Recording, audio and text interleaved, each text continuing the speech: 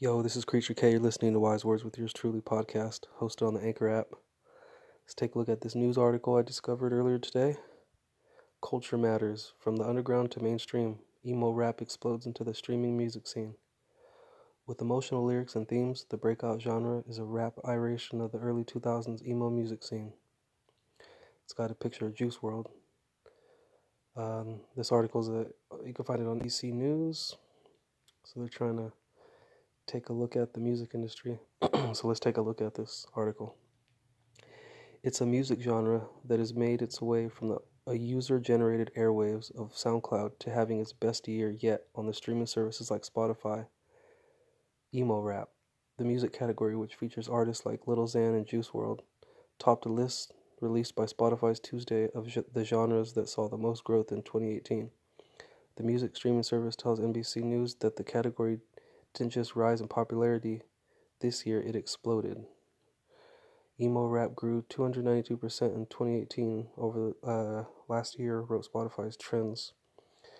Expert Shannon Cook in an email, according to our data, emo rap's shares of listens started increasing in the fall of 2017, but really took off in 2018.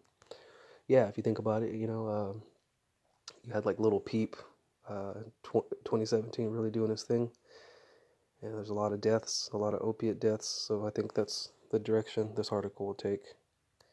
According to Spotify's data system used to define music genres, rap or emo rap typically features blown-out bass, wallowy trap beats, and purposeful rawness. Spotify's breakout artist of the year, 20-year-old Jared Juice WRLD Higgins, hails from the emerging scene. Simply put, the genre's real distinctive feature boils down to the same factor that launched the angst-filled lyrics of My Chemical Romance and Fall Out Boy in the early 2000s. Right, they found the origins of where this emo rap is coming from. Emo rock. Alright, so, which, in a lot of ways is American based. They mentioned Fall Out Boy and My Chemical Romance. So, all you have to do is listen to the artists themselves and you'll know the emo rap and emo rock are linked to one another, said Adam Bradley, co-editor of the Anthology of Rap. Whether it's XXXTentacion loving Paramore or Lil Peep reimagining songs by Good Charlotte and Blink-182 and Bright Eyes, you can draw a straight line between the sonic styles and the lyric subjects between emo rap and emo rock. Lil Xan performs during the Billboard Hot 100 Festival in New York. He's just this little kid, tats on his face. So Bradley, who's an English professor at University of Colorado in Boulder, Colorado, added that both emo styles share a rejection of racial boundaries, calling the latter defiantly multiracial. See that? So, yeah, it's breaking boundaries in hip-hop. So for the feelings expressed in emo rock are nothing new, experts say. In some ways, this is timeless. The feeling of angst, frustration, powerlessness, said Eric Nelson, associate professor of the liberal arts at University of Richmond. This seems kind of like an eternal dynamic. Nielsen specializes in rap music, wrote in for the U.S. Supreme Court case, Aloneness versus the U.S., explaining how the genre can be misunderstood. Both scholars told NBC News that artists like Tupac, Kid Cudi, and the hip-hop group Ghetto Boys can all be considered predecessors to emo rap because they too strap lyrics of confident self-praise for vulnerability and self-doubt. Right, speaking in third party and being able to jump characters, being hard but then also being sad and emotional toward, the real atrocities in the society and, from the police brutality to, a lot of that kind of stuff.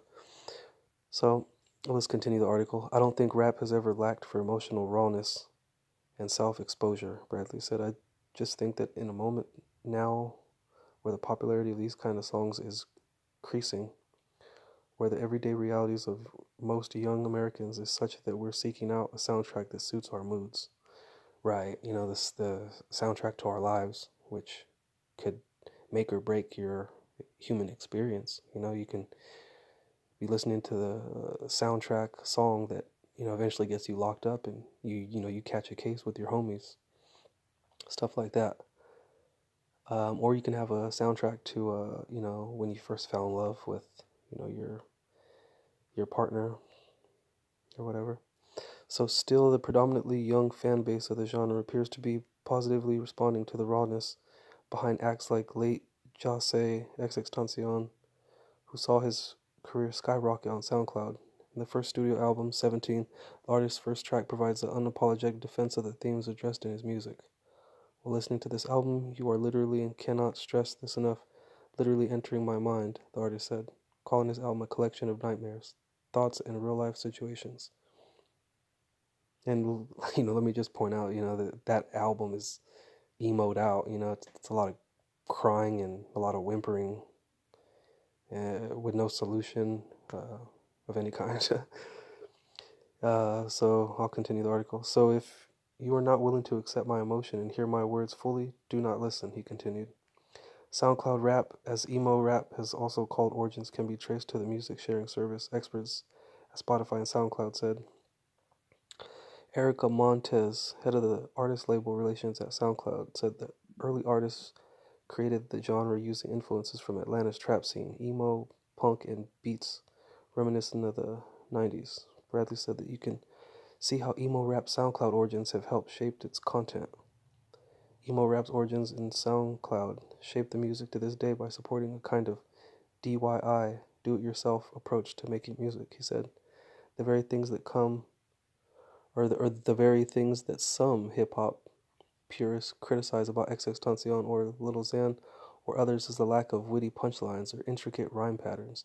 The very thing that defines its aesthetic, emo rap is much more about sound and feeling as it is about subject matter. Genre's dominance has also prompted discussion into mental health and substance abuse. This was seen in the death of one of the genre's top artists, Lil Peep, who died of drug overdose, November 2017. The artist, whose real name, Gustav, told lifestyle site High's Snobriety last October that at one point he was taking more than 20 Xans a day to deal with anxiety. Music makes me cry, he told Vince News in a December interview. It helps me let it all out, express myself, both listening to it and making it. U.S. Drug Enforcement Administration has blamed the genre for glorifying opiate use. They've investigated the death of Diana, 29, who died of overdose in December. Overdose of heroin and fentanyl. She had died from allegedly distributed by someone linked to the music scene. Investigation led into the underbelly of emo rap and its glorification of opiate use. Nielsen, however, said that he's seen emo rap help the students make sense of their issues, citing how it can help to see celebrities dealing with real suffering. But he also said listeners should remain weary of the confessions artists are making. Weary of the confessions they're making. We always have to remember that this is still a form of entertainment, he said. Artists are often taking on a type of confessional tone as part of their branding. Wow, that is the underbelly agenda of this whole article. Artists are often taking a type of confessional tone as part of their branding. And before that, it said, but he also said listeners should remain wary of the confessions artists are making. So, Lil Peep, apparently, him and many other emo rap artists are dealing with these real life issues, real suffering on an emotional level, intense. And, not necessarily their chord progressions with the music, but it's, because they're trap beats or whatnot. Some of them are gloomy and stuff like that, but for the majority of the time, it's the vocal tonal harmonies and different ways these artists are pretty much pulling off the whole emo style of rapping, which is reminiscent of styles like Lil Wayne's type of mumble rap. Get in the booth and record, take after take, compiling the perfect recipe that, floods the SoundCloud culture. And yeah, according to Spotify's data system, they used they got definitions of where all of because there's different genres. You could be creating a type of music, you won't even know you're in that genre, or everything is not categorized, uh, in a kind of like a confined way anymore. There's subgenres, and there's different ways of describing someone's music they create. But the emo rap is kind of like a mumble rap categorization that they're throwing on this style to keep keep a genre building, and uh, just finding that balance. So there's a lot of artists that take on this type of style. I see it a lot in the music scenes that I kind of migrated to. So this article was pretty interesting. I'm just kind of revising it a little bit. Yeah, SoundCloud, it's still being used today. It's not like a CD baby, but I mean, there's still thousands and thousands of people reportedly using, websites like CD Baby and SoundClick to promote this emo rap stuff too. But for the most part, the confessions artists are making. Artists are often taking on a type of confessional tone as part of their branding. So yeah, so their branding is, confessing, beef and drama, and I mean, on a surveillance state type level. That's what's going down, literally. You got these rappers confessing about drugs and just the different pills and lifestyle-driven soundtrack, and these youngsters are living it out and really doing the drugs. I remember I knew a couple people maybe a year or two ago that were just heavily just sucked in the system. I remember telling this person, like, hey, like, it's like an inside joke for a lot of these rappers. Like, they don't even do the drugs, but the SoundCloud ones that really have to convince their audience from a grassroots level, like, they're really taking the substances and really tripping out and having that psychedelic experience, and coming back, and they're getting behind a computer and putting together beats and sampling all these rock songs like Good Charlotte and Fall Out Boy and stuff like that. And I seen this whole emo thing coming some years back. I remember growing up in Fresno, there'd be all kinds of bands. Even one of the members from Fall Out Boy was from Fresno. And I remember just that whole emo scene. I never gravitated to that scene, like the real heavy gangster rap scene that was, going down in school. But I did kick it with some of the goth type kids, and I did get a kind of a well-rounded view of what people were listening to and how it was branded to reach these certain demographics. And kids, this is barely when the cell phone culture was starting to catch on, and you had a certain remainder of kids that were online all the time, and just I got to see the transition of how the emo rap inspired those kids that were in rock bands and stuff like that, and then eventually they got behind a computer and started making beats for their gangster type friends, and eventually they just kind of the democracy kind of just there was an opening for this emo thing, for the rap to go in that direction. And it's pretty interesting to see the Juice World gets like a huge portion of his royalty percentages stripped by Sting from the band Police, because Juice World's either engineer or the place he recorded, or I mean him technically, he released a song with a beat that was sampling an old Sting record.